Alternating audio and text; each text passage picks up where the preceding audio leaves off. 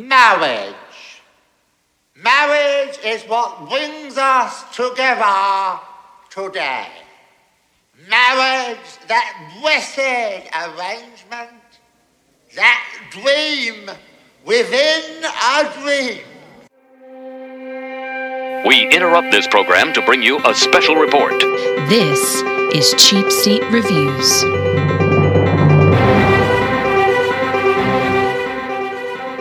I still let her sleep in my bed. Didn't everybody else's wife treat him horribly at the beginning? I mean, that's how our relationship started. No, Andrew is the wrongest person in the world, but let me...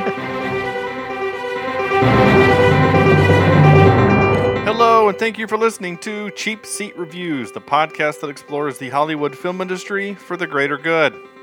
For the greater good. Oh, that was perfect. Was that your intention the whole time before the intro, or? Yep. That's Absolutely. perfect. Once again, ladies and gentlemen, we don't script this out. Like, we don't plan. No, we just do everything on the fly. Everything is live. Nothing is planned out. Well, almost nothing. There are some things that are planned out, but but nearly nothing. This is episode 388. 388. For those of you that are doing the math, that's only 12 episodes away from 400, which is pretty freaking sweet deal.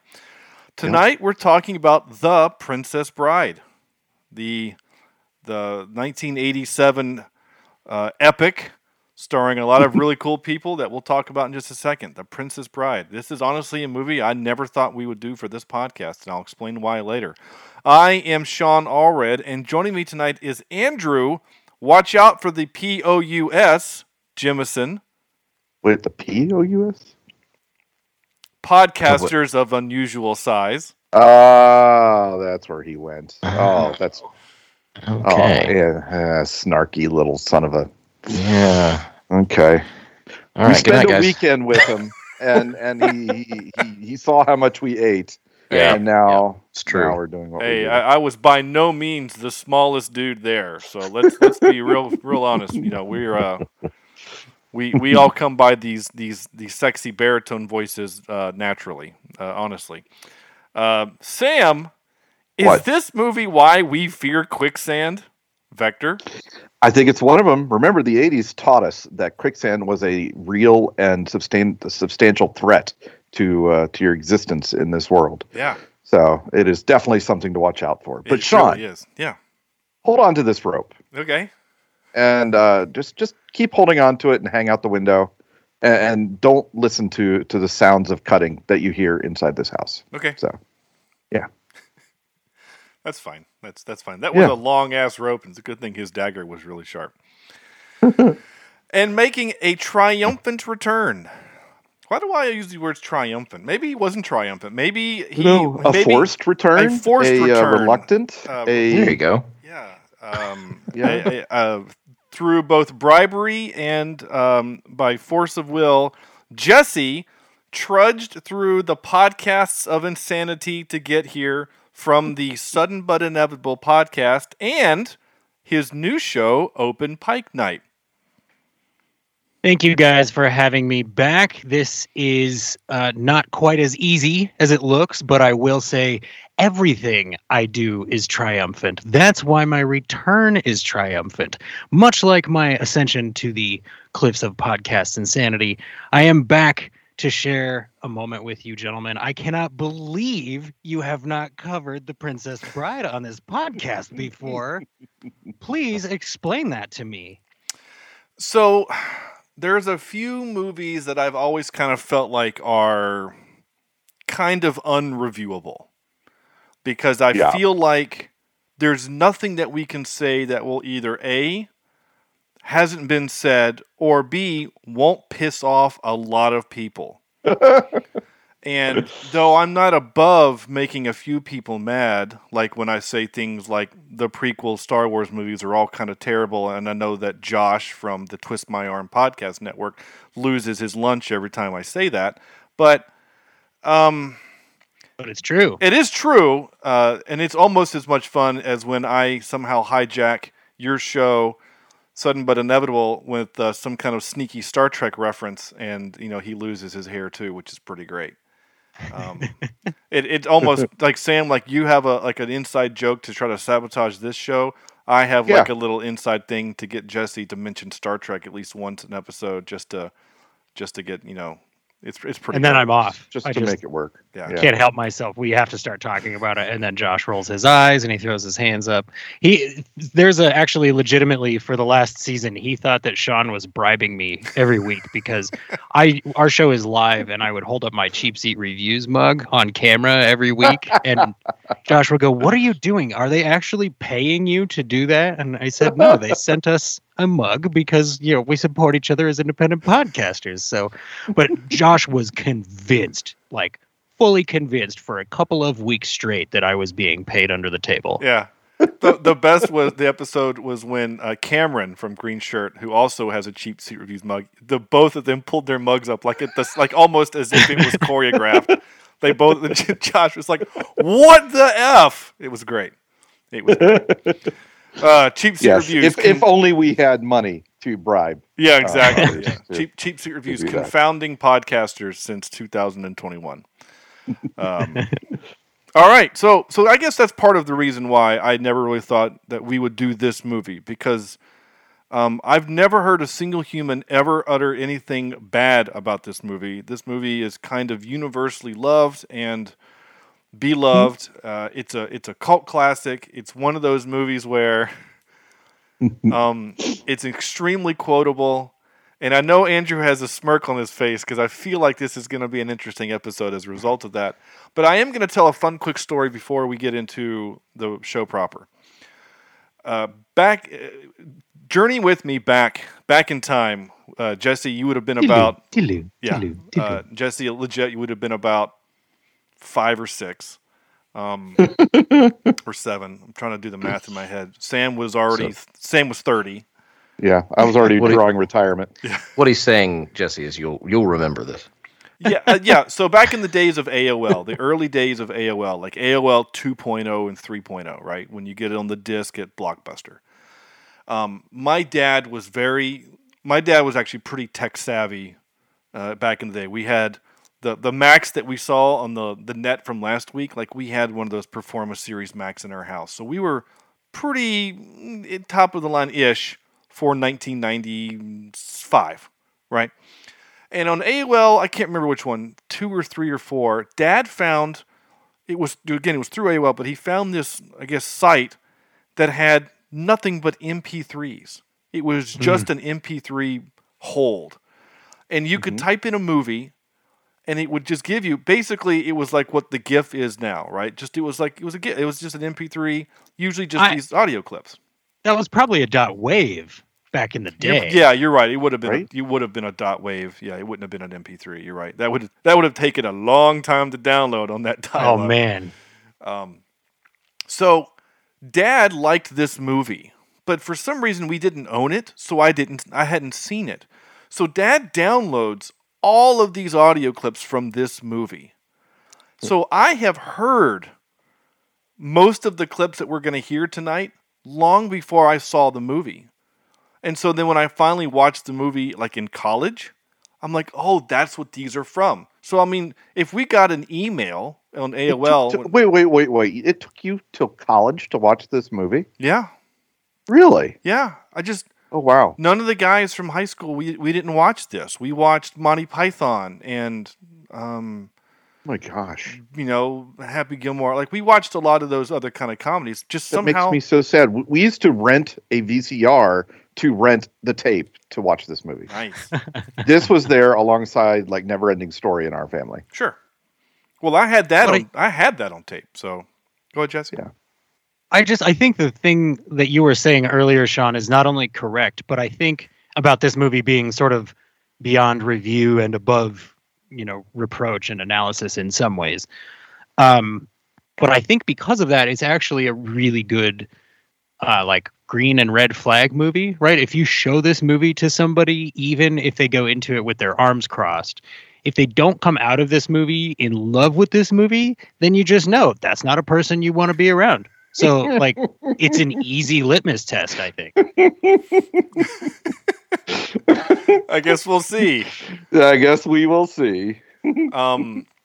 So we'll do I this. agree with you though, Jesse. It's like somebody not liking the original Star Wars trilogy. You know, it is definitely a test for girlfriends and everything else to be friendly with. It's like that episode of How I Met Your Mother when he makes the girl watch Star Wars and she says she loves it and he's super excited and then she confesses to Marshall that she actually hated it and he's like, but like it's his favorite movie, which is see.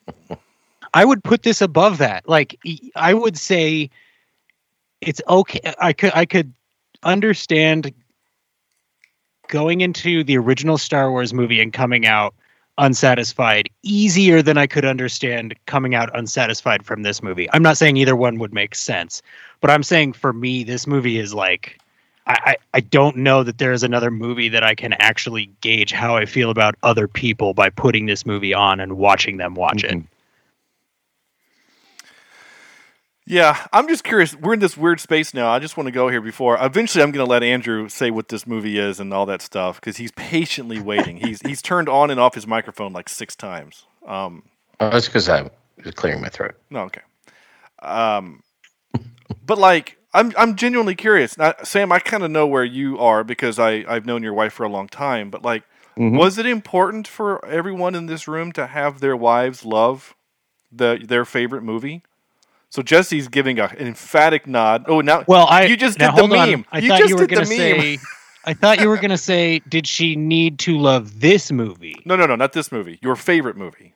Okay, because that's a different question. She needed to love this movie. Yeah, like that's all there is to that. But my favorite movie, no, I don't care because my tastes don't need to match her tastes. This movie, I believe, spans preferences and objectivity and subjectivity and all things. Okay. Yeah, I agree. My wife doesn't really like my favorite movie or TV shows. I mean, we watch different things. Sure. And that's okay. Okay, I was just curious. I still let her sleep in my bed. Yeah. when she, in your bed. Yeah. Exactly. We all know who wears the pants in that family. I was just curious. I'm curious if anyone's listening that's the same way because it's that way for my wife. Like not only does she not like my favorite movie, she doesn't like really my favorite series. Like she doesn't like Star Trek. She likes the ones with Chris Pine because Chris Pine is hot. But yes, Mr. Forehead, really? Oh, dude, there needs to she be. would leave me for that man. I'm just saying, like, dude, have you seen him with a beard? I mean, dang. Yeah, it's his piercing blue eyes is what it is. It's just the entire you could put package. You put a solar panel on that forehead and power a city. Yeah, but and he'd still look better than us. Yeah, exactly. Well, those caterpillars above his eyes will hold him up. Yeah, the solar panels up. She will snuggle up against that forehead and just like say, "I'll come and get the kids whenever So, no, that's fine. Okay, Andrew, please tell us what is The Princess Bride. If there's anyone that's possibly listening that doesn't have know what this movie is. All right. Well, while homesick in bed. Wait a minute. IMDb. Wow. That's 2 words. Homesick, not homesick. Homesick means you miss your home. Yeah. Somebody write them a letter. All right. Yeah. While homesick in bed, a young boy's grandfather reads the story of a farm boy turned pirate who encounters numerous obstacles, enemies, and allies in his quest to be reunited, with his true love. Okay. There I am. Yeah. Yeah. Homesick. 2 words. Come on. He's not homesick. He's just homesick. Playing a Nintendo game I had. Or he was playing Atari, but yeah. Question. Yeah. I'm not really familiar. That was before my time. But the controller cords, I assume that had to be corded. He was across the room. Yeah. From that little 9-inch television he was watching. Did the cord go that far? Yeah, they knew back in the day. They were like, look, there needs to be slack so that when you throw this, it's really satisfying. And you need a way for your parents to be able to yank it out of your hands without actually touching it. So I'm talking, dude, there were like 6, 7, 8 foot cords on some of those old consoles. Like 100%, no exaggeration. Wow. Yeah, okay. Yeah, my Nintendo ones, they were probably I mean, they had to be, like you said, they had to be pretty far away because otherwise, if you're too close, you're going to get, brain cancer from the heat coming off of those tube TVs. The TV I had in my bedroom was a piece of furniture, right? It had a wooden case around it with the speaker built in, and you just set it to 3 and then use the cable box on top. I mean, that's what it was. I don't know about that because I sat pretty close to the TV and I turned out TV. Yeah. It would have worked just a little bit better if you would have said, I sat close to the fine, then I turned out TV. The joke is still there. It's actually a Simpsons joke. It's a quotable Simpsons joke, which sticks with the theme of quotable movies, The Princess Bride. You're very welcome. Oh, you're all over it as usual, and I'm terrible. All right, so we'll do our 5-word reviews, as we always do, as tradition dictates. And by tradition, I mean whenever Sam started this thing a little while ago. Mm-hmm. So, Sam, you lead off. All right, so let's do... I've got 2 here. And the first one is a true 5-word review. It still fits like a glove. Right? So it still fits like a glove. My second one is a 2-word review. I think this is a record. Wow. 2 words. So you can have 3 more, somebody. Andrew. Inconceivably good. Nice. Inconceivably good. I don't know why this movie works as well as it does. I love this movie. This is a breath of fresh air. This is a warm blanket on a cold day. This is, sitting in the sunshine after the winter is over. I mean, this movie is so flippin', I don't want to say nostalgic, but it brings me back to my childhood, brings me back to when I was younger, and we would watch this thing over and over and over again. And I remember being young enough to be legitimately scared of the rodents of unusual size and not think about how creepy they look or how weird they look, in real life, or, that they're probably little people in costumes.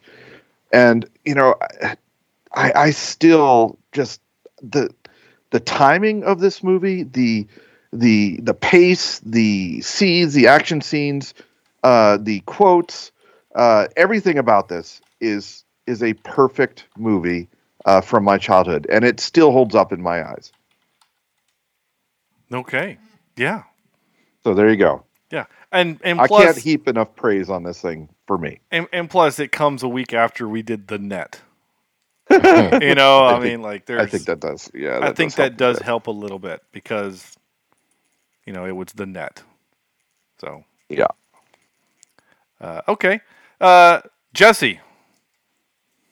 Okay, so I also have 2. Both of mine are 5 words. I was pretty proud of that. The first one is arguably the best adaptation ever because this movie, I mean, it takes a book, right, and it turns it into a movie, but it's actually got the book in the movie. So it's got this cool meta self-referential thing going on. This, I think, was probably the second time I had ever seen that in a movie. When I first saw this, I had seen Ferris Bueller, and he sort of talks to, like, Ferris Bueller knows he's in a movie, right? He's talking to the camera, and there's all this fourth wall breaking stuff going on. So for this movie, I experienced it like the kid in the bed, right? I wasn't sick, I wasn't home, but my dad went, "Oh, has he seen The Princess Bride?" And my mom went, "I don't think so." And my dad went, "Oh, you have to watch The Princess Bride." And I was probably 12 or 13 at the time and went, "Are you kidding me? Like, a movie called The Princess Bride is a movie that you think I should watch with you? Like, what? How could this possibly be a good idea?" Like, and, then of course the movie starts and I'm like, "Oh, okay, I get what you're doing. I see what's going on." And despite all that, 20 minutes in, I'm like, I love this movie. I got to know what happens next. This is so compelling. I need to know the story. Like, The movie acknowledges at the beginning, like, yes, this is a very basic, straightforward story. The answer to all your questions can be answered in, like, 2-word sentences. Like, well, why did this happen? Oh, because true love. Oh, okay. Well, why did this happen? Because they're the good guys. Oh. Okay, well, why this? Well, because true love. So it's like there's not a ton of depth in this movie, right? But there is so much joy and just golden fun. Like it really is fun, right? This is a movie that you have fun watching. Like we have all seen it 100 times. We could probably quote the movie from beginning to end. I still laughed out loud over the course of watching this movie, you guys. I was like, these moments still make me physically laugh. And actually, as I get older, the movie means more to me because it's like, okay, here's a guy sharing it with his grandkid, right? And I remember being that age, and now I'm closer to the mom's age. And, I have a wife, so I know what it's like to be in love. And different parts of the movie hit me differently, right?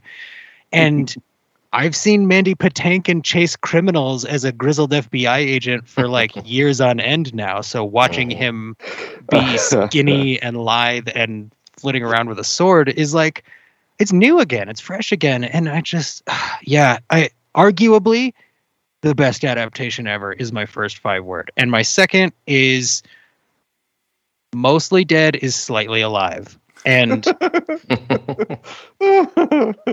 I think that this is actually slightly deeper than I meant to be with this, but this movie, even in its down moments where it's quote mostly dead, is so much better than so many movies that come out now. Like this movie is somehow ultra basic, but just filled to the brim with heart. There's nothing about it that feels cynical or cash grabby or like, we made this because everybody was itching for the adaptation of The Princess Bride and we knew we would make millions of dollars, right? It was just like, this is the perfect story and it should be shared with as many people as possible. So let's put it on a screen. And they sort of admit that the book itself is perfect by just having the guy read the book to his grandson. You guys, you're right. What else could we say about this movie? I mean, let's keep talking about it, but wow. Okay. Great. I agree. Yeah, that's great. I will say a few weeks ago watched this with my girls. Nice. And who are 11 and 8, and I am very happy to tell you that they loved it and completely stayed off all of their electronic devices to watch this movie and enjoy it with me. So it was a good experience in the house. Nice. Yeah, we actually watched it with our kids about 5 weeks ago. Yeah, and they had a good time with it too.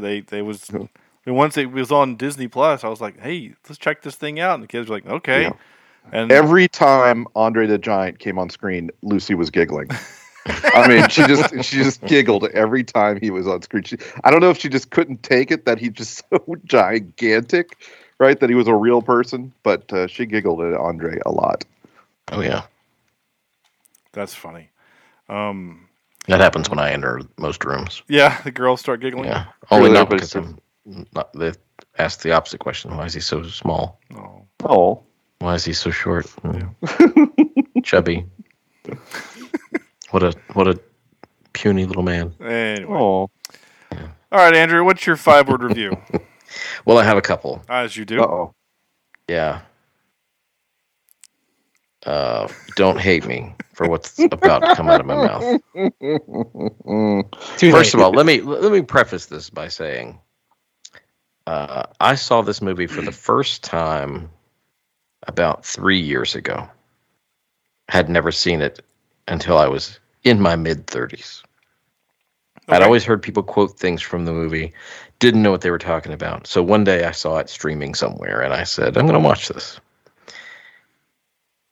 Yeah. And then you said we're going to watch it for the show, and I had kind of forgotten everything about the movie. So I watched it, I guess, Sunday, and my memory was refreshed. And here's what I got from that. Fun story, but not great. Okay. That's all right. Okay. And my other one is, I'm supposed to like it. You are supposed to like it. Yeah. And it's not a great story. I never said it was a great story, but you did concede that it was fun. It is fun. Yeah. So I did have a lot of fun with the movie, but I did also see a lot of things that I was questioning, a lot of things that didn't make a whole lot of sense. I think for a comedy, it's kind of reserved for what we're used to now, and so maybe that's why I grew up with Adam Sandler and Will Ferrell comedies, and so going back and seeing something like this, it's a little more tame, which I'm fine with. And honestly, I didn't watch this with my kids because I didn't remember if it was appropriate or not, because it was, like I said, 3 years ago. Mm-hmm. And I think they would enjoy it, and I think I would enjoy it more watching it with them, if that makes sense. But I think possibly because I saw it for the first time as an adult, maybe I feel a little differently than other people do. If that makes sense. So what you're saying is your heart had already been deadened beyond the capacity for joy the first time you saw this movie. Yeah, that makes sense. I mean, that I'll accept. There's just a few things like, so Buttercup at the beginning. First of all, this love happens way too quickly for anybody's comfort. And then Buttercup's treating him terribly at the beginning. Stable boy. It's like watching The Devil Wears Prada. But I just feel like she's just yelling at this poor kid. Didn't everybody else's wife treat him horribly at the beginning? I mean, that's how our relationship started. I don't think that's right, Sam. Oh no. It does kind of remind you of like high school, flirting. When like if you want to flirt with the girl, you what's the word, like when you want to pay them a compliment, but you do it like mean or something. Like backhanded compliment. Yeah. Only in this case, she's just underhanded compliment. She's just literally backhanding him. Yeah. And maybe you guys can help me like this a little better. But when he comes back, right? When Wesley comes back, and it's 5 years later. And this is the person you've been thinking about for 5 years. This is the person you've lost and you loved unconditionally. But only half of their face is covered, and you hear their voice, and you don't have any idea who that is. I have a problem with it. And his eyes are visible, and she says the one thing that she misses the most is his eyes that are like something. I forget what she says it was. Like, something in the deep sea or something. I don't know. So I'm confused. It's okay for Superman to take off his glasses or to wear them and Lois never know him? Or would Batman... I think that's dumb too. Yeah, that's never acceptable. No one's ever thought that was a good idea. No, that is a commentary on how humans see the world. And also, it's been 5 years. She was told that he was dead. So she mourned him and went through the process of getting over him. And I would imagine she was like, she was emotionally dead, right? So I would imagine she was just kind of listless and going through life, kind of not paying attention. But I don't know, man. It kind of blows me away that you actively are trying to be mean to this movie. This movie loves you. This movie wants to hug you and give you a gift. All right, go ahead. I'm still being mean. Go ahead. Not one, but two people tumble down this huge hill and come away unscathed. Like any normal person would have broken at least 3 bones as they're tumbling down this hill. Yeah.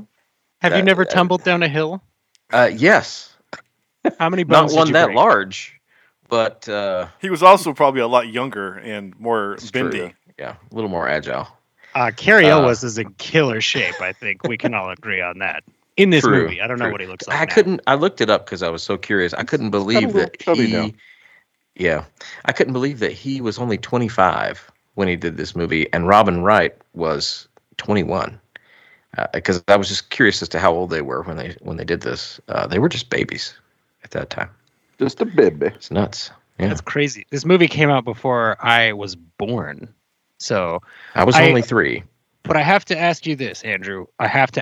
Just so that I have like a barometer, right? Okay. Yeah. How do you feel about the Highlander? Is that an above 5 out of 10 movie for you? No. Okay, then I'm just gonna disregard your opinion. But That doesn't make your opinion invalid. Andrew, I think one of the reasons why he's asking, maybe not, but I was on his episode for the Highlander, and I didn't spend the entire episode ripping it apart, though I kind of wanted to, but because it is a bad movie, but it's Spaniard playing an Irishman. Honestly, I didn't care about that. There's just a lot of Irish playing a Spaniard. That's what it was. Yeah. I didn't care about that. Honestly, I didn't care. I thought he was Scottish. Or Scottish. I'm sorry, Scottish. You're right. Yeah, Sean Connery is Scottish. Yeah, sorry. We don't want to get. Listen, we have to get the places our people are born right on this show. We have to get that right on this show, right, Sam? Right. Yeah. So that's a deep cut for anyone that started listening in the last 3 or 4 months. Go back and listen to our Zorro episode and listen to that fun argument between me and Sam, because good Lord, Sam is the wrongest person in the world. No, Andrew's the wrongest person in the world. But let me explain why before it sounds like I'm just saying that for no reason, okay? So the point is, Sean was on the Highlander episode, and my co-host Ricky D from Best Flicks with Ricky D had like a rotten tooth that was like a day from being yanked or something. Like he was in physical pain the whole time.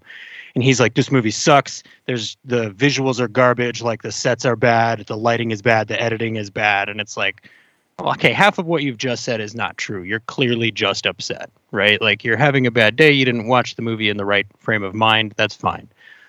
But I'm not here to say there's a right way to watch a movie, right? But I will say I think every movie deserves to be watched with an open heart. And I think if you can't find something to enjoy in The Princess Bride or The Highlander, then you didn't watch the movie with an open heart. That's all I'm going to say. I didn't enjoy some. I did enjoy some aspects of the film. That's good. Not the entire film itself. Not the entire film. Yeah. I wonder, Andrew, because I had a similar experience with American Pie.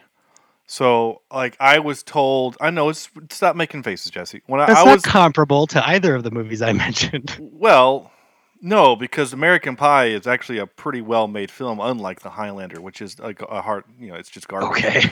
Are you talking about the comedy American Pie? Yeah, for whatever reason, like. Oh, I do not like that. I don't like it. I don't like it either, but I was told by everyone in high school that it was like the greatest film. It was the movie that defined our generation, and you have to watch it, and it's the best thing ever. It's the funniest thing I've ever seen since whatever. It's our generation's Breakfast Club. Like, that's what I was told, right? God, it was horrible. It's not a good movie. It's not. It has some funny moments, but I also don't really like movies when everything is about shitting on the main character, which is kind of why I don't. That's right. You hate Charlie. I don't like Charlie Brown movies, and I don't like Ben Stiller movies, because that's all they are, is just shitting on the main character. So I'm not a fan of that. And I know people like that, and that's fine. But I guess what I'm trying to say is that was kind of my experience, and maybe Andrew's kind of having a similar thing, whereas like if Andrew had watched this in his high school or middle school age, he probably would have more of a fondness than hearing about it for 20 years, saying that it was the greatest thing since sliced bread, and then watching it. It is all about expectations. That's a long stretch to get there. I get where you're coming from, but I would say I would also trust somebody who watches as many movies as the three of you gentlemen watch to be able to look at a movie like this from 1987 and go, oh, this is pretty clearly a formative film. Like, it's easy to see why people consider this a classic. Like, you can see where countless other movies attempted to ape 1% the heart that this movie has, right? Like, and I'm not saying, and Andrew, I promise, I'm not sitting here saying like, you're the worst person ever. How do you not like this? I'm pointing out that this is why I use this movie as a barometer, right? Like there are so many points at which you could be resistant to this movie, and the movie addresses those, I feel, within itself. That it sort of becomes this like, it's just like, can you have fun with a movie that's put in front of you? Like, can Fred Savage have fun with a story that his grandpa is telling him, even if it starts a way that he doesn't want it to start, right? Like, to me, the experience of watching the movie is what this movie is about. And that's why I think that's why I still love it, because it's not a movie I watch every year, but it is a movie I watch every couple of years. And every time I'm just like, oh man, I remember why I love this so much, and it's making me laugh again. And I don't mean to sound like I'm attacking you. I just feel like this movie has so much heart and love in it, and I think that's apparent. You know what movie? Yeah, I agree. It does. You know what movie I think really almost touches the aspect that the reason why most of us love Princess Bride. And Sean, you'll have to. This is kind of asking you as well. What about Stardust? Okay. Doesn't Stardust touch a little bit of this humorous fantasy tale type of thing? Yeah, I would say so. I mean, I can see why. I know Neil Gaiman probably borrowed some elements from this and some other things. I mean, there's only like 7 original stories anymore. It's just how you tell them. But yeah, I can kind of see that. This does kind of have a Stardust kind of vibe. I mean, heck, there's pirates and Right? and there's a guy who has to win he doesn't have to win her over, but he. There's it's still kind of a road trip movie where they have to go on an adventure and whatever. I mean, hey, I'm excited you brought up Stardust and a positive thing. So. What? Who doesn't like Stardust? Well, you like Stardust. You just like to make fun of Claire Danes. Who Well, she has no eyebrows. I don't know. She doesn't. That's the joke. But like, wasn't there someone on our show that didn't like Stardust? Was that Chad? Maybe. Might have been. I don't know. Well, he's ornery to begin with, but Because Andrew, you like somebody that movie, did. all right? I think I can't remember. Oh, Anyway, Stardust. I love me Stardust. Now, I will, Jesse. I have to come back with this. I do find one aspect of this movie very appealing, and that is Robin Wright. So my 5 review, I only did 1 because, well, I usually only do 1, and I don't have time for such extracurricular is not a word. Extracurricular activities as a second. That's what doctor said. I had an extracurricular. Yeah, is that what? Get that excised. Yeah. You're getting up there, Sam. Perfect humorous love slash is not a word. It's the thing. Perfect humorous love / revenge story. Thank you. Yep. Okay. It's I love this so movie. Simple but perfect. It is. Yes. And here's the funny thing. Now, I honestly, until about how long we've been recording? 40 minutes ago, I didn't know this movie was based on a book. I didn't know that. I've done since we've changed formats, and I no longer do research on the movie that we're going to watch in the trivia. I don't do that now. The book is in the movie, Sean. I've seen the movie, but I thought that the movie was just... The book is in the movie. Right, but I thought that was part of the movie. I didn't know that the actual book he's reading is the thing. I just didn't know. So Jesse is losing his shit right now. And even anyone out there listening is like, how in the world did you not know this? There's a lot of things I don't know until you know them. So it's just the way it is. You can make fun of me or whatever. Sam got to experience on our road trip this weekend how bad I am at understanding lyrics. That was fun. Oh yeah. Apparently Adele actually sings words in her songs. I can't ever understand what she says. So that was fun. Anyway, not the point. The point is I didn't know that. No. Sean, in the song that is named "Send My Love to Your New Lover." It's just called "Send My Love." That's all it's lover. called. It's just "Send My Love." But I didn't know that. But either. in parentheses, it says "to my new lover." To your new lover. I don't own the disc, so there's no reason why I would know that. He thought she was singing nonsense words. It sounds like nonsense. Send my love, la la la la la la la la la. Yeah, it's exactly what it sounds like. That sounds like something Adele would put on her record. La la la la la la la. I'm like the Joey Tribbiani of music lyrics. When did this become the most chauvinist podcast I know, Sean? This was not like this the last time I was. No, it has nothing to do with her being a woman. It has everything to do with the fact that I can't understand lyrics. It's not the fact that it's a woman. It's that there's a lot of songs I don't know the lyrics to.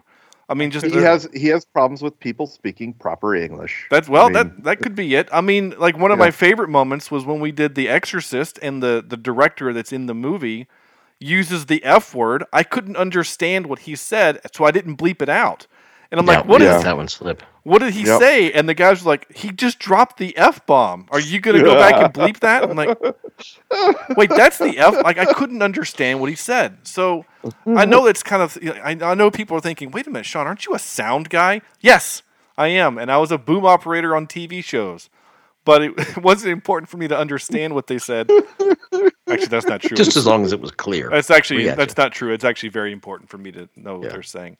Anyway, it was a fun trip with Sam, and I never knew that was the name of the thing. Again, I don't own the CD, I don't own the disc, so there's no way I would have known that that's what it was subtitled. Because on my radio, it doesn't. One, I don't listen to radio stations that have that music. And two, my radio isn't cool enough like yours to have that information. Good Lord, where was I going with this? At this point, understand who knows? Something? I don't know. I don't either. Oh, the book. The whole thing about the book and stuff. Right. Oh, yeah. So as I'm being watching able to read. Yeah. So when I watched it the first time, reading is tough. When I watched it the first time, I will admit I was kind of thrown at the. There's no way to say this. The movie looks cheap. Yeah. Now it does not look good. It was, and I will mention when I was doing the artwork for this week, it was hard for me to find scenes that I would normally find to be able to put into the artwork and make it look decent. It really was. This is 1987. It's not a huge budget film. $16 million. And I would venture to say that a lot of that was spent on cast. Sure. Because a lot of the filming locations, the Giant. his beer allotment. Yeah. A lot of the locations were outdoors. Yeah, teaching them English. They were a lot outside for most of the movie. There were a few sets, but even the sets themselves look a little styrofoamy. They look like 1966 Star Trek sets. I'm just going to be honest. They do. You're right.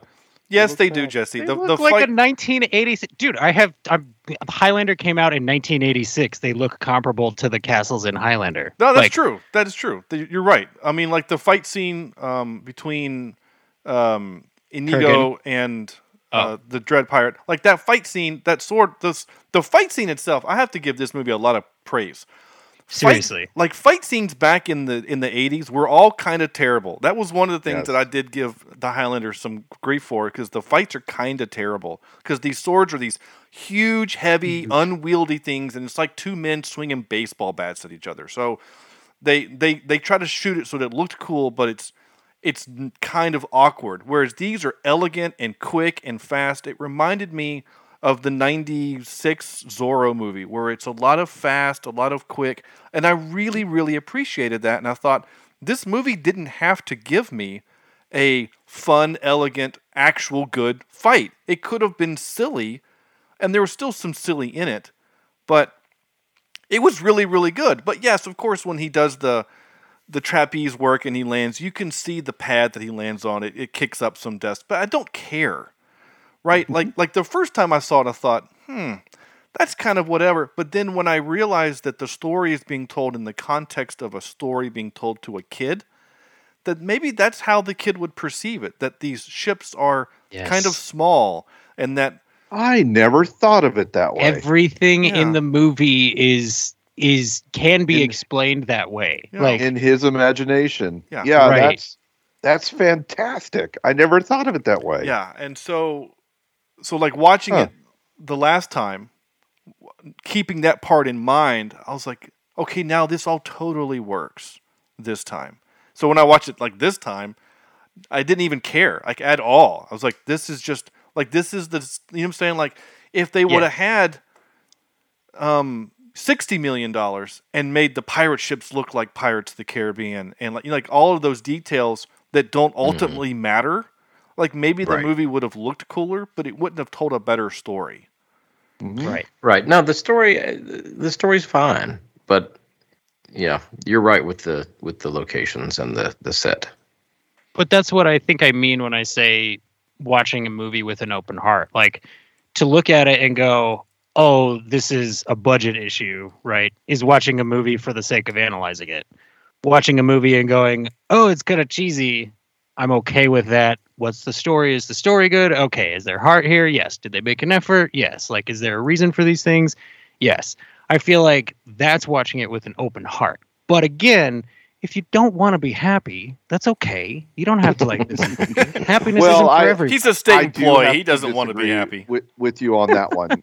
Where I believe a movie, if you're taken out of the movie because of sloppy sets or cheap film making, I don't think that's a service to being a good movie. So then, at what point do you stop watching movies that were made before movies that look modern? Well, there's a lot of movies that were. I mean, look at Ghostbusters, for goodness sake, right? There are still, for the 1980 something time, it's done very, very well. I would say for 1987, this movie is done pretty well. There's nothing in this that approaches the like literal hand-drawn lightning of Highlander, for example, and I love Highlander. I'm not actually seeing strings holding people up over the floor like I was in Highlander. I'm blown away that not everybody in the world loves this movie. I hope I'm not the only person. I hope somebody out there listening is like, how do they not love this? I just have to throw that out there. I'm sorry. Well, it's not they. It's just Andrew. Sean and Sam are okay with it. Just throwing it out there. So one scene in particular that really bothered me was the scene where Andre the Giant is dressed up as the Dread Pirate, and he's on the wheelbarrow, and they're pushing him, and it's not him. It's like a mannequin. It's like a mannequin or something. They're gonna light it on fire, and that's why they did that. But it was the least realistic thing in the film. Like, it took me out of the film, and I think that would have been something that would have been easily.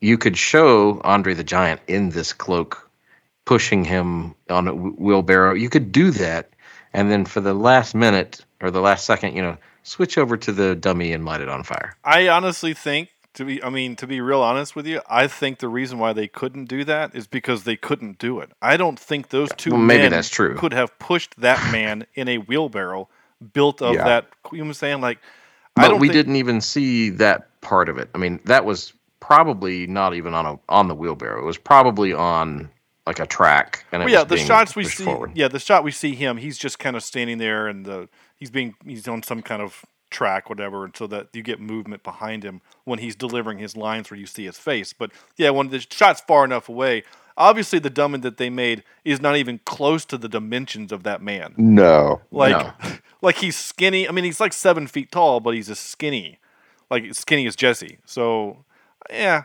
And the melon on that guy is huge. Yeah. It's gigantic. Yeah. And the one that was on that dummy looked like a shoebox.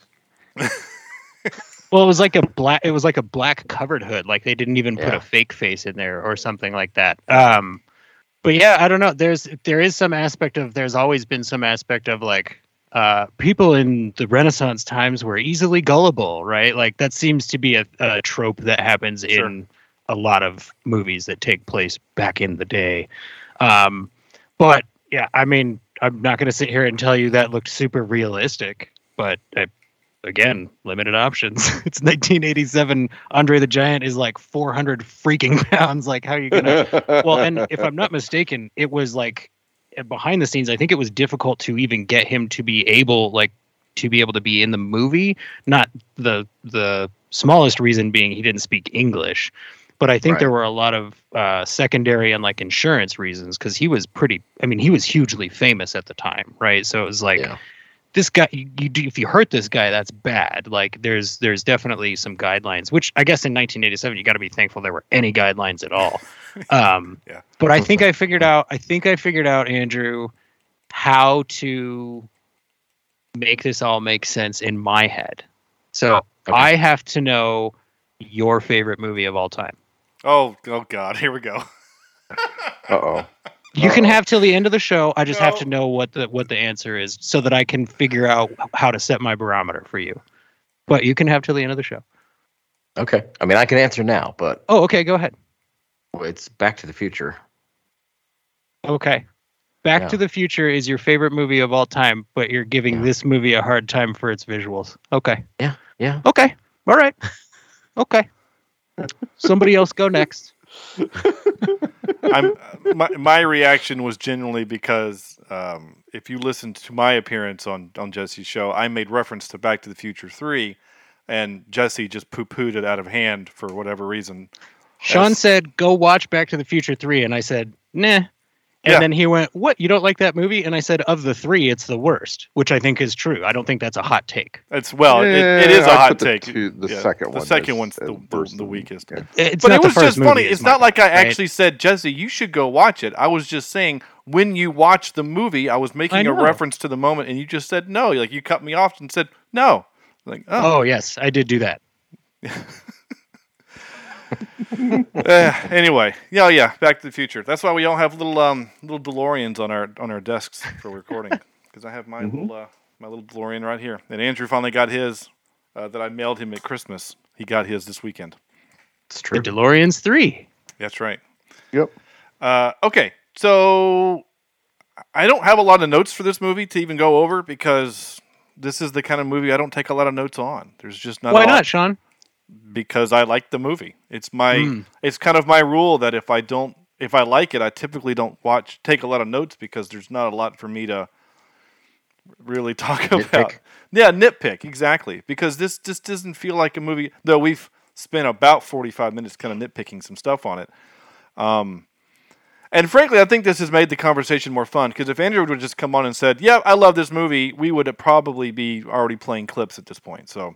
Well, that's why I asked, because I had a feeling that maybe Andrew was like trying to artificially extend the length of the conversation, and I was like, "Oh no, he actually feels this way. That's too bad."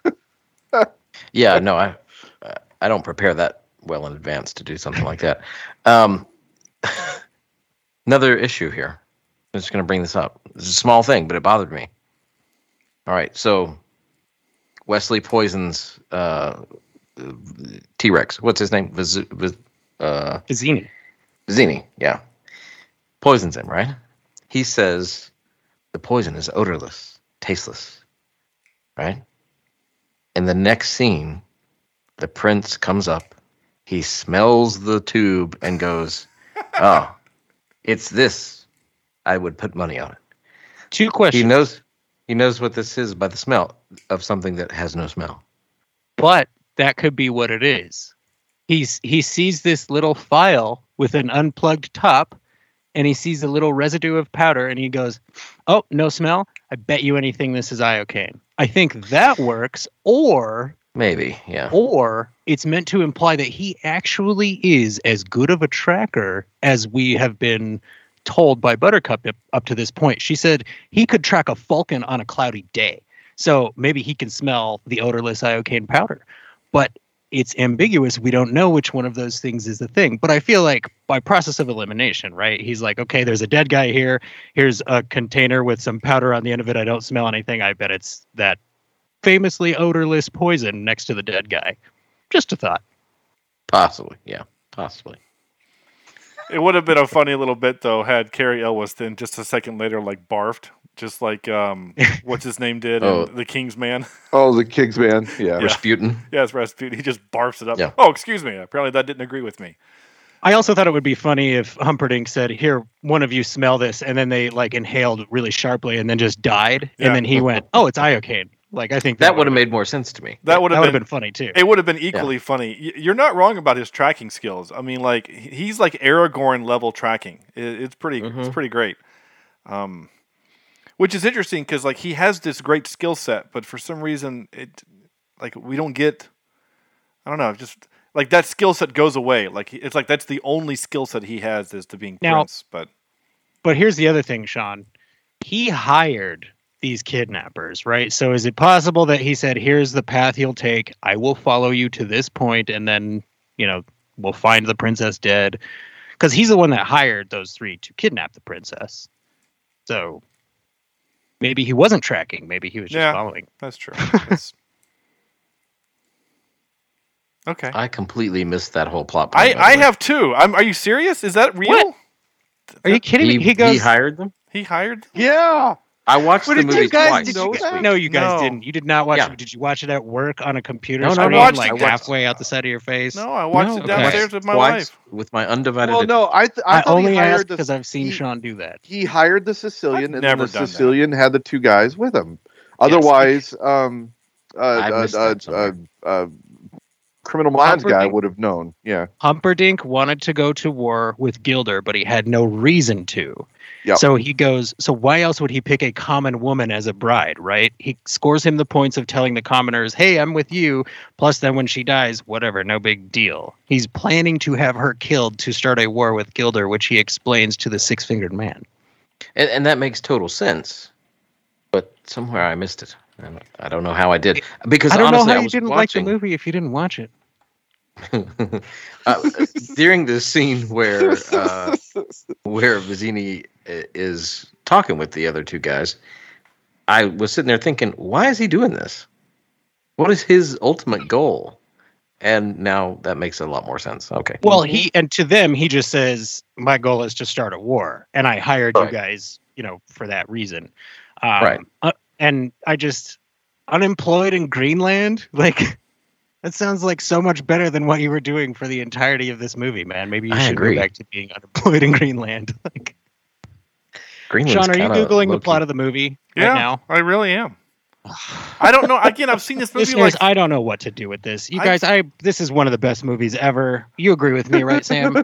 I agree. I still love this movie. I don't disagree with it. In some of the top my rankings here. Thank you. I love this movie. I think it's great. I just don't understand how I've seen this movie as many times as I had that I somehow missed that. Like this. Me neither. It's like every time, like, is there a director's cut that you guys get to watch and the version that I have doesn't? Because I mean, like seriously, Jesse, when I watched Ghostbusters for this podcast, 3 years ago, guys, that was the first time I had ever seen the theatrical cut. I had seen Ghostbusters 25 times, but it was always the VHS that I had of the TBS version. So I never saw the ghost blowjob scene. I didn't know that was a thing. There's a couple other moments that they cut out on the TV version. So I'm sitting here racking my brain because most of the times, like I said, I've seen this at least 4 times. The other 2 were on TV. I'm wondering literally if there's things cut, but the last 2 were on Disney Plus. So I believe this takes place in the forest outside the secret door to the Pit of Despair when Humperdinck and the Six-Fingered Man are both there, and he's like, hey, do you want to go to the Pit of Despair with me? And he's like, well, I have a war to start. I hired those guys to kidnap my wife, I have to do this other thing. My so see, that's I'm the thing. Totally full up. Sorry. Yeah, you're right. I think you're it's said in such like a such passing manner. Yeah. Well, it's one of those where you have to watch this thing for 1,000 times.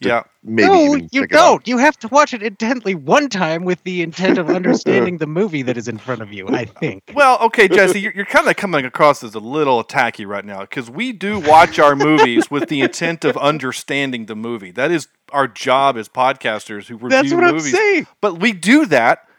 And it's not the biggest thing in the world that 2 of us missed a line. No. It is not the biggest thing in the world. I'm saying it is a major plot point to have missed if you specifically were watching for the plot. That's all I'm saying. I'm not mad at you. And again, as I said, I love Sean and Sam because you guys totally know where this movie is at. You guys, we're totally good here. Andrew, I don't hate you. It's just that you and I are just too different. We're too different, like an Adele song. I get it. Which I wouldn't understand the words. I don't want you to think I'm attacking you. I was genuinely surprised that you did not know that Humperdinck was the main bad guy. Yeah, I knew he was the main bad guy. I just, for some reason, again, every time I watched it, it just occurred to me like, these guys are also trying to do the same thing Humperdinck is doing because they want to start a war. I get that. Like, I get the reason for it. Like Andrew said, it's such a throwaway line. I'm probably taking a note. Writing a note of something, or I don't know. Well, and like you said, no need to take notes for this movie because there's nothing to improve upon. So I fully understand. I took 1, 2, 3, 4, 5, 6 notes. That's all. But knowing that, doesn't that make it better? It makes it a little deeper. Sure. I mean, it makes more sense. I don't know about better or deeper. It just makes more sense, I guess. Maybe those things are the same thing. Yeah. I mean, I literally hate Humperdinck more. He's always a douche. I didn't, Yeah, sure. I mean, I guess the only way you can hate him more is if he punched a kid or a dog or something. You don't know that he didn't do that. I mean, I'm sure he did, but they're not going to put it in this movie. Question. Yeah. So, if you talk to your grandfather the way that the grandson talked to his I would have gotten punched in the throat, I think. Yeah. I would have at least not been told the rest of that story in a wonderful, loving tone and tons of patience. I would have been like, oh, okay, then F you. No more story for you. Bye. Yeah. The medicine would not have knocked me out. He would have. Yeah. I don't know that I would have made it past that first. Jesus, Grandpa. I would have gotten smacked across the face. But, Yeah. I mean, it's possible. Come on, the energy that comes off the grandpa is that he's the kind of person that would have said that to his grandpa back in the day, right? Well, maybe so. Because the line I do have is him literally just telling the kid to shut up. So I mean, that's yeah. It is. He gave him some sass back. Yeah, he gives it That's back true. with just as much, which is pretty great. All right. I do. This is funny. I do have to read this. So here are my notes. Why do old people in movies pinch kids' cheeks? That was my first note. Because I've never seen that in real life. It's only in movies. But if you guys have, grandparents that did that to you, I apologize. But I I've can never introduce you to my grandmother. Okay. Yeah. I didn't, and then I wrote, it's amazing that Andre and Wallace are the same species. As sword fights go, this was a really good one with a lot of with lots of bad ones from the 80s. So I mean, again, already said that. So the drink part reminds me of The Kingsman and The King's Man and Sherlock episode 1, where they have to do the whose drink is it and whatever. They do that kind of poison the drink bit, which is great. And then my last one was, holy shit, he raised his fist to her. Yeah. He faked like he was That's gonna. another thing. Like, okay, I'm sorry. Like, if you've been gone for 5 years and you're seeing Since you've been your gone. true love for the first time, why would you play with her like that? Just tell her it's you. Take the mask off. Why would you do that? He wasn't playing with her. He No, was trying to see if she still had a heart. Yeah, He needed to know if she could still love him. Yeah. He didn't know where she was mentally, man. He had to find out. He did. Yeah. Wow. That part does make sense because he needed to know, because all he knows is that she's getting married to Humperdinck. So he needs to find out if that was coercion. What's the word? Coercion. Thank you. Gosh. Coercion. Yeah, Sam, exactly what you said. Coercion, or if it was because she wanted to. And so that's why he stayed in character. But he still freaking raised a fist to her. That didn't age well. No, just it did did not. age well. Yeah. That's that's like, oh, she's hysterical, just slap her. Like that's not quite there, but we're pretty close to that. Okay. Come on, Rob. Time for some clips. You guys ready for some clips? Good. Sure, let's do it. You don't have a choice because I'm going to play them. Okay. Clip number 1. I got a bunch of clips. By the way, I already know I'm going to take some grief for this. No, I did not capture the "My name is Inigo Montoya." I didn't capture it because we've all heard it a billion times.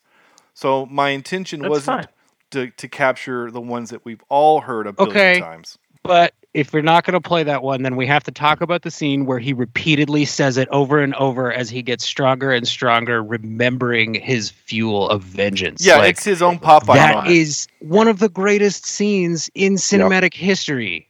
That's all there is to that, and I'll leave it there. Great. No, it was a He great does start scene. bleeding really, really fast. The man took some blood thinners before this fight because It was the he 80s. is just Yeah, Everybody took some blood thinners. Yeah, that's true. All right, pirates. Buttercup got the news that Wesley was murdered. Murdered by pirates is good. There you go. That was pretty funny. That made me laugh. This is 33 seconds of Wallace Shawn just being Wallace Shawn.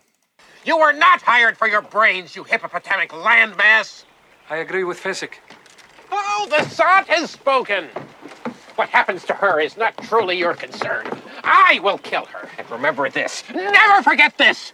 When I found you, you were so slobbering drunk you couldn't buy brandy. And you, friendless, brainless, helpless, hopeless. Do you want me to send you back to where you were? Unemployed in Greenland? Oh, Wallace Shawn's great. And of course, he is our Star Trek connection for this episode. And he's great as that. This is one of those lines that my dad had on our computer, just the last part of this. But I have heard this line 1,000 times. You'll go Enough blind. of that! Fuzzy, are there rocks ahead? If they are, we all be dead. No more rhymes now, I mean it! Anybody want a peanut? Yeah!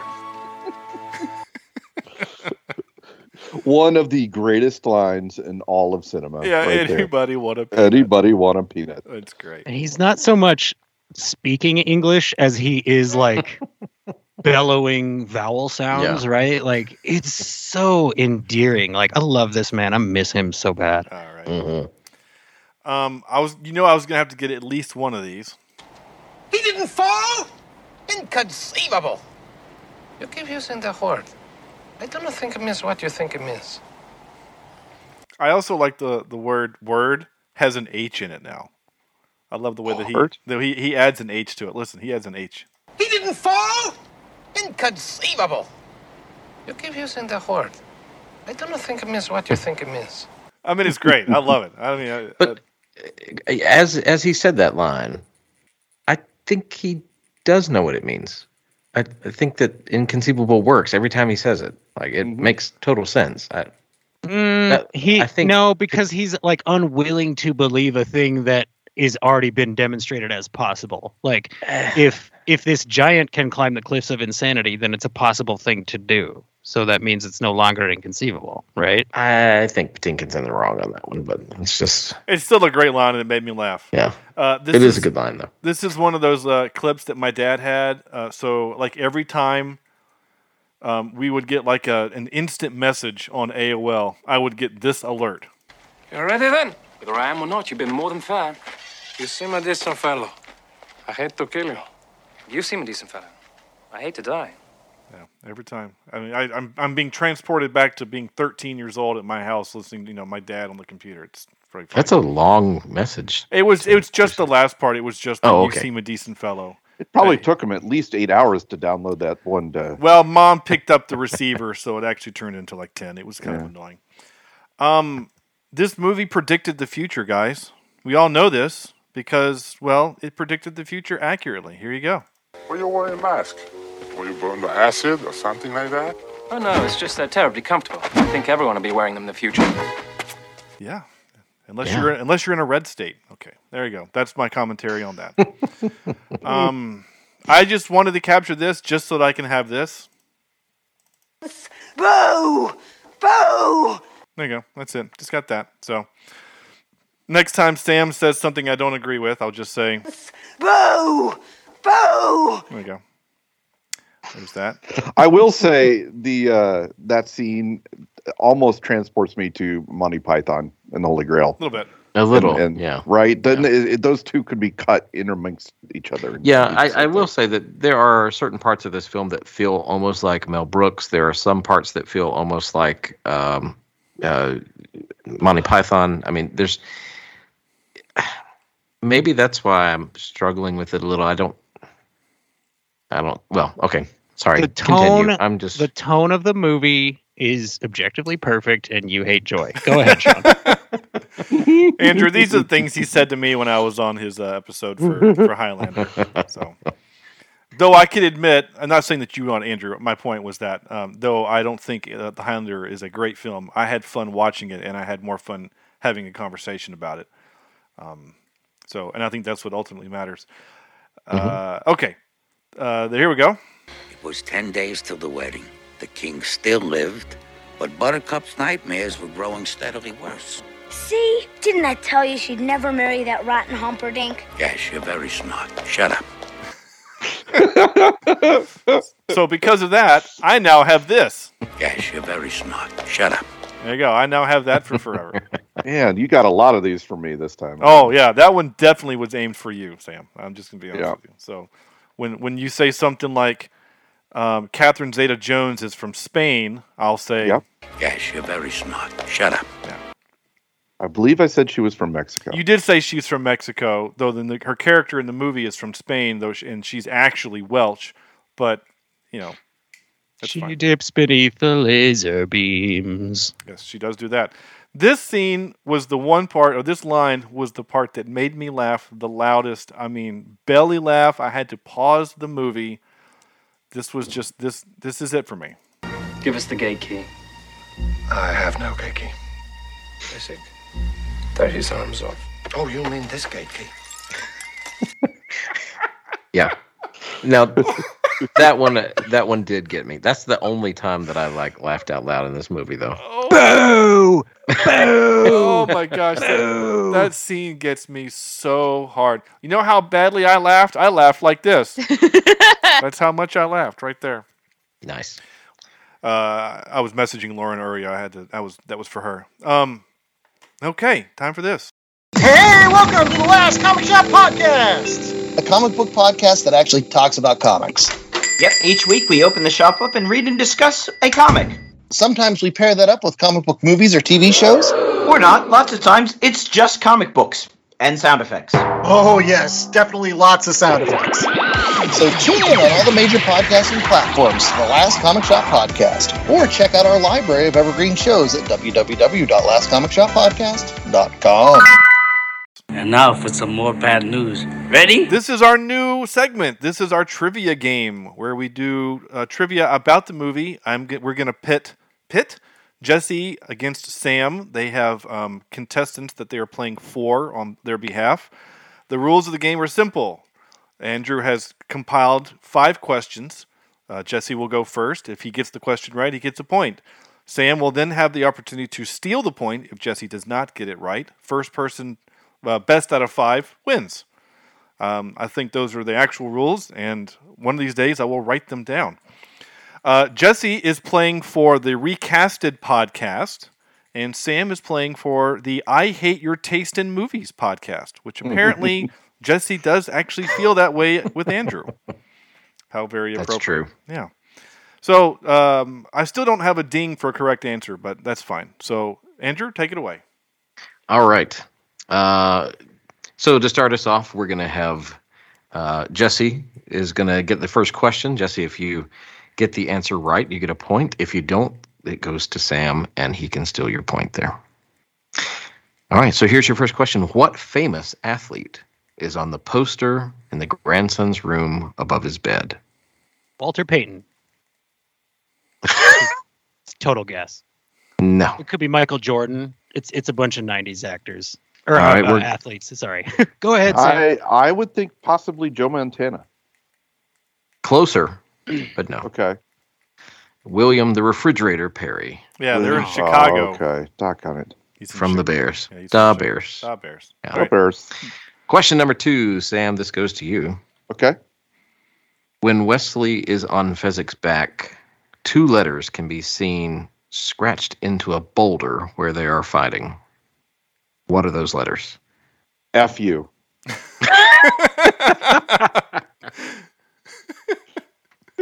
I don't know. Actually, that's correct. I can't believe you got that. No, you got it. I'm gonna go with RR. It's also a guess. No, I don't know why they're there, but I noticed them as I was watching. If you watch that scene closely, you can see the letters E and A etched into one of the boulders. Really? I'm not sure why, but it's there. Matter of fact, it's etched in there twice. Once at the top of the rock and once at the bottom of the rock. All right, so no one has any points yet. Jesse, we go back to you. What time of the year does this movie take place?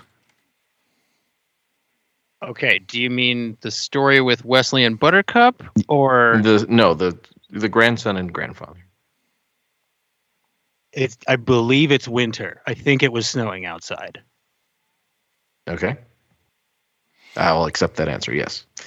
All right. He does give him a Christmas gift, and there are Santas on the wall, and outside the window it is snowing, and houses are decorated for Christmas. So for the international listeners, that might not be a correct answer, but if you're listening in America, winter is where we have Christmas. That is true. All right, Sam, we go to you.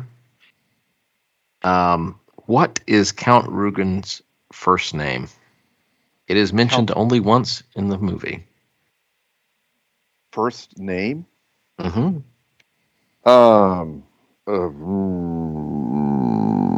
Stanley.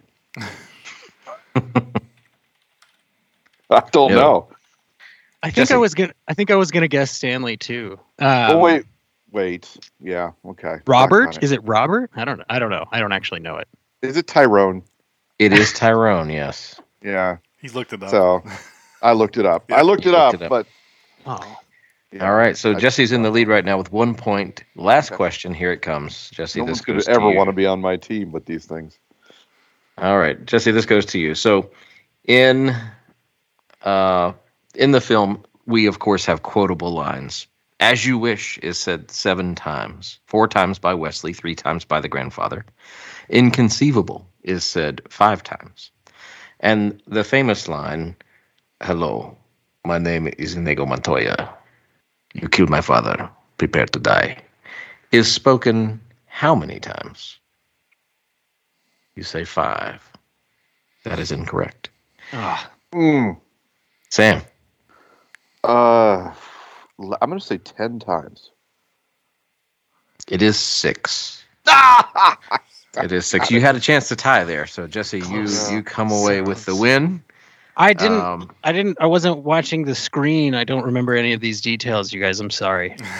Yeah. So we did have one time at the beginning where Inigo meets Wesley, and then 5 times as he is battling Rugen. Those are the ones I was trying to count, and I couldn't remember because I know he says it once and then he runs away, but I didn't know if when he actually kills him, if he said it 3 or 4. I took a guess and went, maybe it's on the 3rd one, but it must have been the 4th for that to be. Dang. But yeah, I mean, one of the best scenes ever put to film. Yeah. Thank you. Those were killer questions, man. I will be honest. I've listened to all of you guys' trivia segments because I'm a regular listener of Cheap Seat, and I have missed like 90% of your trivia questions. Everyone so good. Yeah, they are very good, Andrew. Well, I will say this movie was very hard to write those questions. It was very difficult, and there just wasn't a lot of visual detail. That's why there was a lot of counting.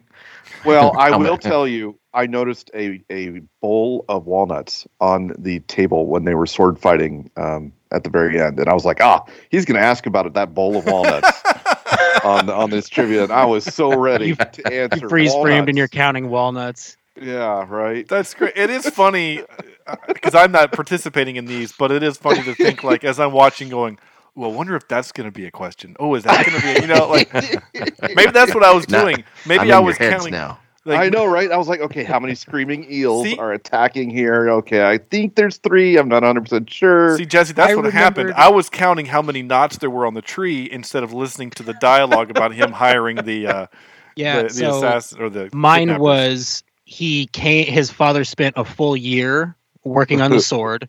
And then when the count came back, he only offered 1/10 of the promised price. So I was like, okay, that's going to be in there. Yeah. Like, that's totally going to be in there. How many Dread Pirate Roberts have there been up to this point? I was like 1, 2, 3, at least 4. Okay. Yeah. But yeah, good, very, very good questions. Good job, Andrew, as always. Yeah. Excellent. This is becoming one of my favorite segments that we do. Time for another segment that we call... Excuse me while I whip this out. Top 3 quotable movies. This movie is very quotable, as we just spent many minutes talking about. So now we're going to pick some of our favorite movies that are very quotable, that we like to quote. We're also going to do things a little differently, and we're going to just say the quote that we like from the movie and see if we can guess the movie from it. So... I didn't prepare for this because I think this was mentioned about 10 seconds before I hit record. Do we want to go round robin or just each individual? Oh, it's up to you. You're the host. Go for it. Okay. Then I will say let's round robin this thing to make it just that much more fun. Jesse, you give us your number 3, and then Andrew, then Sam, then I. We're going to go out of order, so Andrew, because it doesn't matter. Okay. All right. So my number 3 is... Hello, computer. Well, that one was for me, and that's Star Trek 4, the one with the whales. Thank you. Yes. Yep. That is a great line. That you're very right. Of the Star Trek movies, that one is probably the most quotable. Especially of Star Trek nerds, things like that. Tell Mother, I am fine. The Wrath of Khan is hard to dethrone, but I would say it's mostly like 3 quotes from that movie that get used. But yeah. Yeah.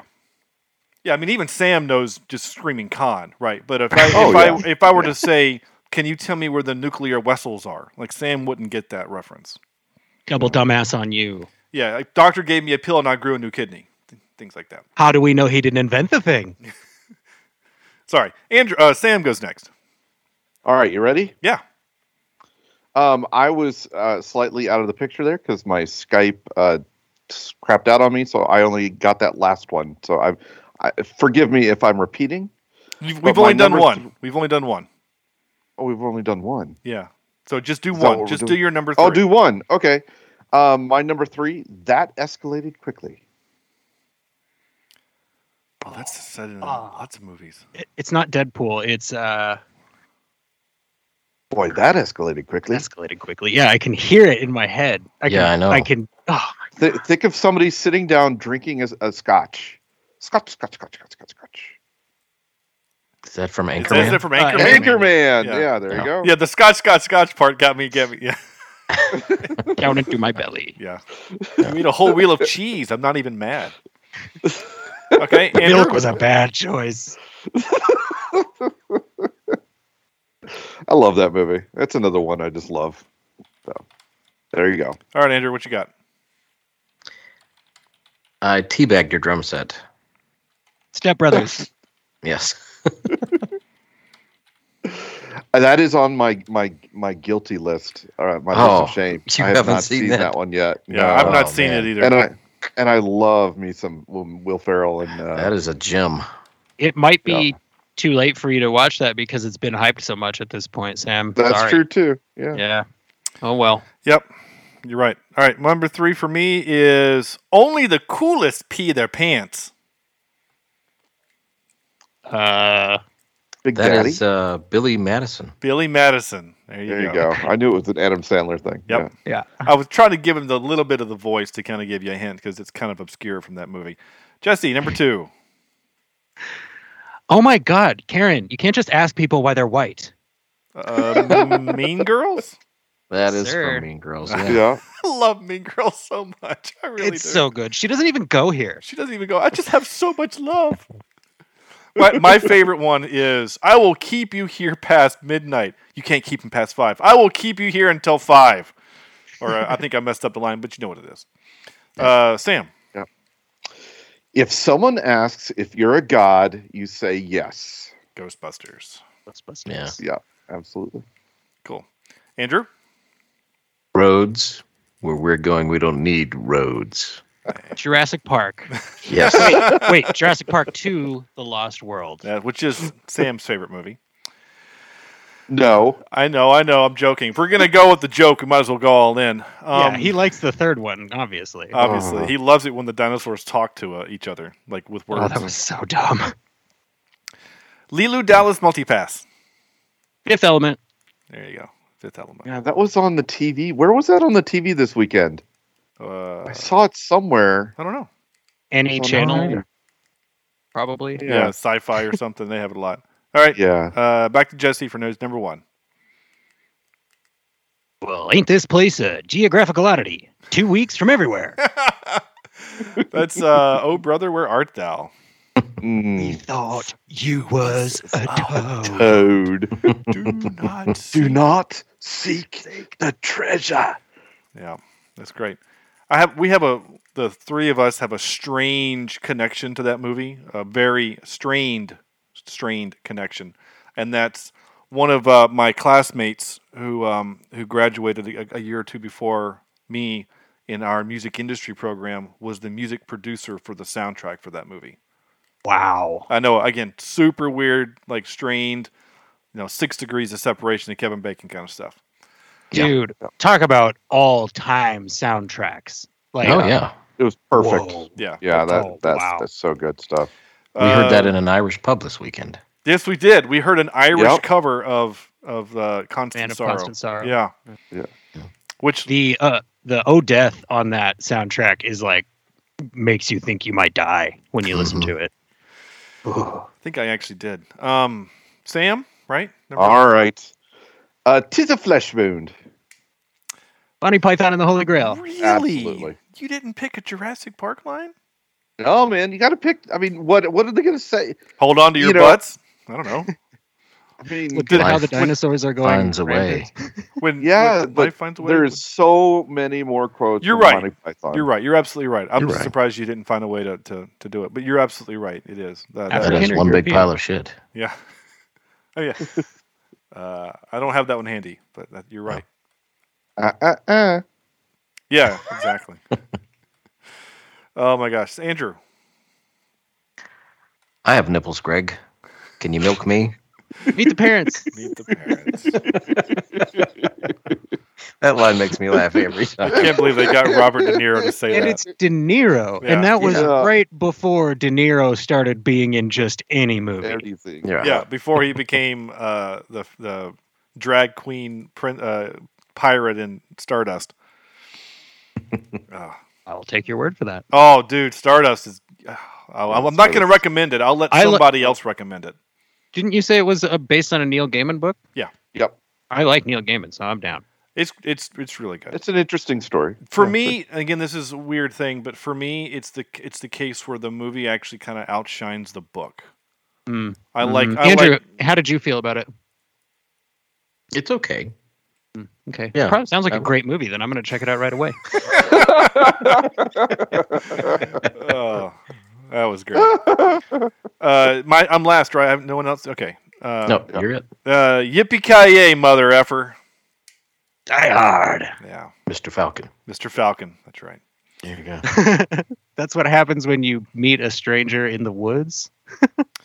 Well, no, there's an actual story behind it. In the TBS version, the edited version, they actually say "Yippee-ki-yay, Mr. Falcon," and it's so the edit is so bad that it's become a joke. Yeah. In the TV edit of The Big Lebowski, instead of saying that's what happens when you F a stranger in the A, I believe they say that's what happens when you meet a stranger in the woods. Nice. Which is like, yeah, what? So the lock Another screen on my list of shame movie I have not seen yet. Oh, brother! So the picture on my lock We're out there. My lock screen on my phone is Donald Duck as Ash from the Evil Dead movie because he's holding a chainsaw in his hand. The new DuckTales does a lot of kind of pop culture references like that, and there's a scene in the movie where they're fighting a falcon, and Launchpad actually says the line "Yippee-ki-yay, Mr. Falcon." Oh, man. I lost my shit. I was laughing so hard. My kids don't know why I'm losing my mind. I had to pause the show.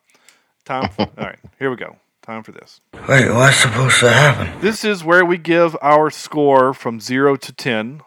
And so should I just go ahead and mark Jesse down for a 10? No, I think we should have Sam and Andrew go first. Oh, okay. Oh, wow. Well, as it turns out, Sam actually does go first in this section of the show. Sure. Yeah. One of my favorite movies of all time. Still holds up.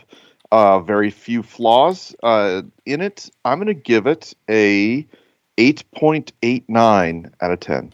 Actually, I realize Andrew goes first. I totally screwed that up, but that's fine. Yeah, it's okay. I'm used to getting shuffled around. Yeah.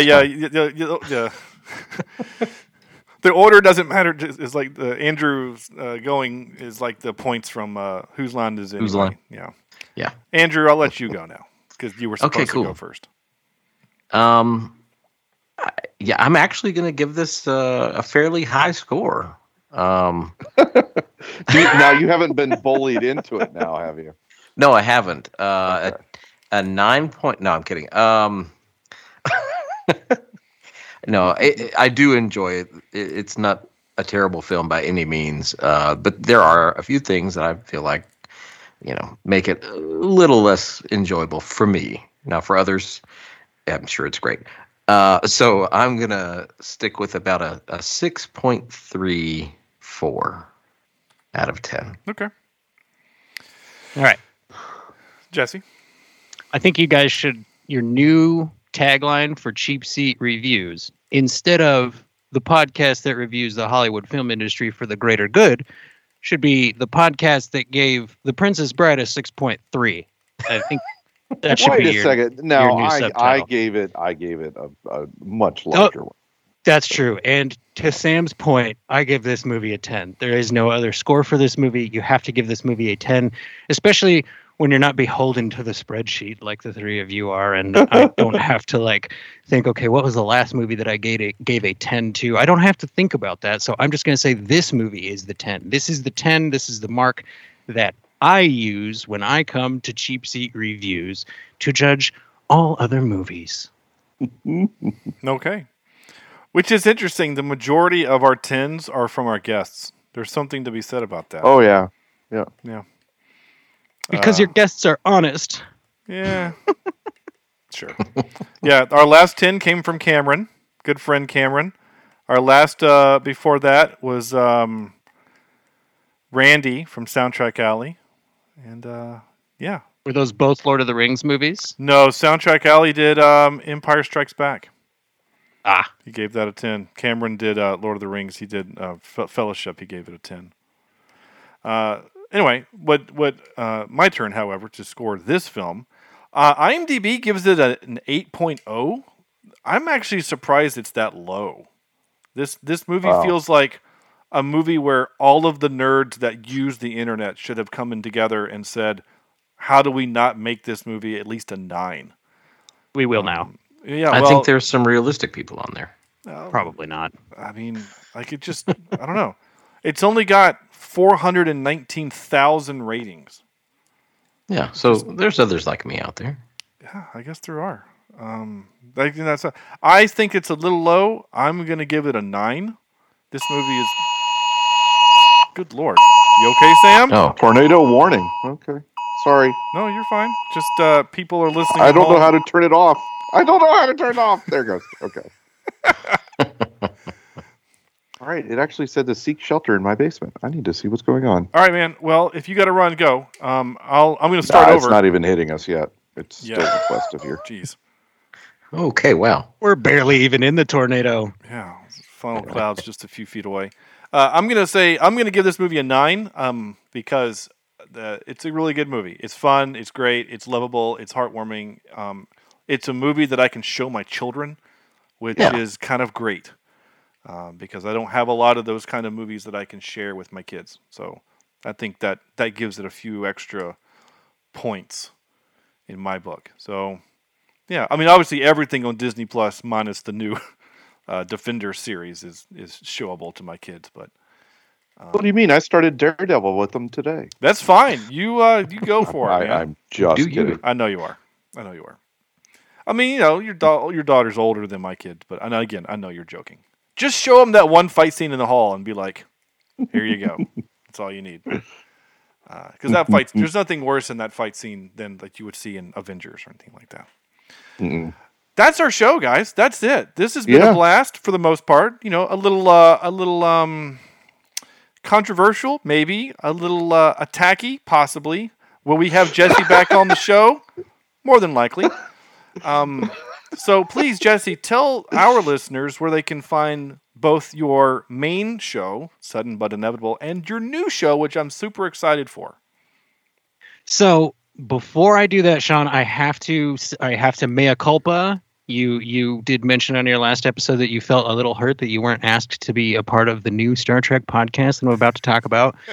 And I, as I do, I will point out, we put out an open call for submissions, man, like repeatedly. So I don't know how much more directly you need to be asked, but now I feel that you don't want to be on my show because you had the opportunity and decided not to. What are you doing to me, Sean? You're killing me here, brother.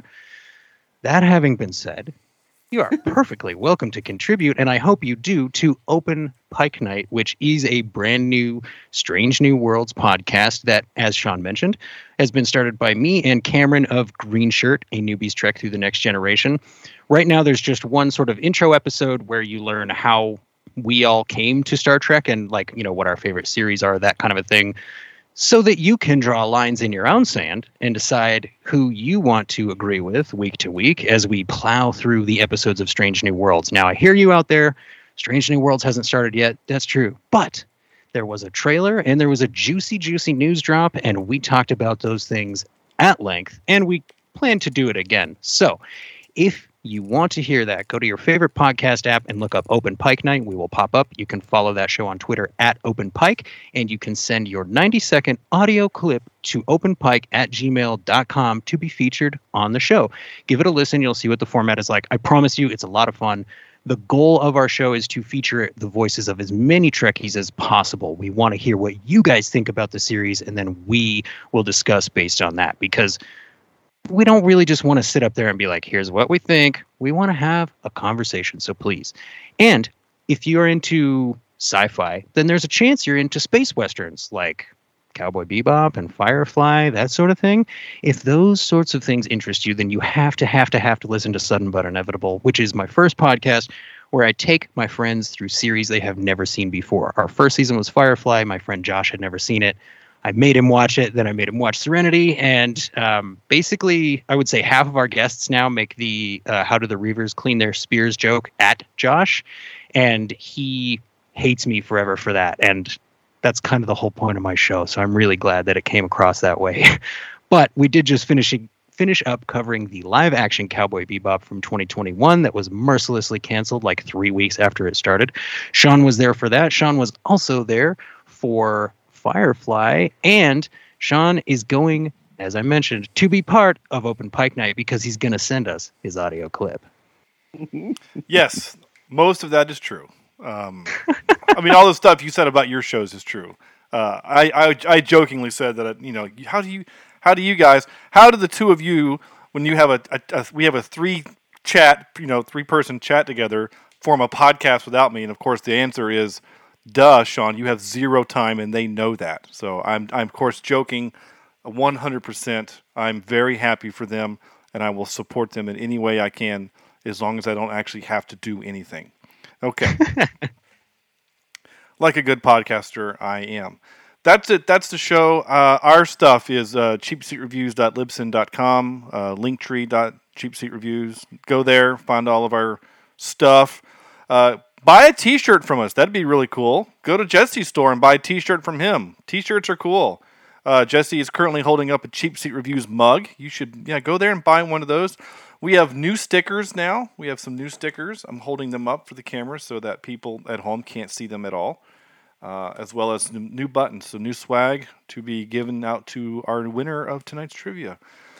Also, at some point, whenever they air it, I am on season 4 of America's Next Top Podcaster. So once that comes out, check that out. That'll be cool to hear your feedback on that as I compete to be America's Next Top Podcaster.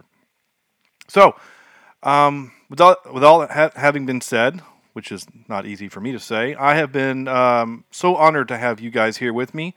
So on behalf of Jesse, Andrew, and Sam, this is Sean saying thank you so much for listening, and we'll see you next week for a movie that we're doing. I've done this like 3 times in a row. Next week we're doing The Watchmen. The Watchmen. Okay, now I'm saying goodbye. The Watchmen. Blue wiener. Blue penis. Blue penis. There you go. Wow. It's like we're the same person. Yeah.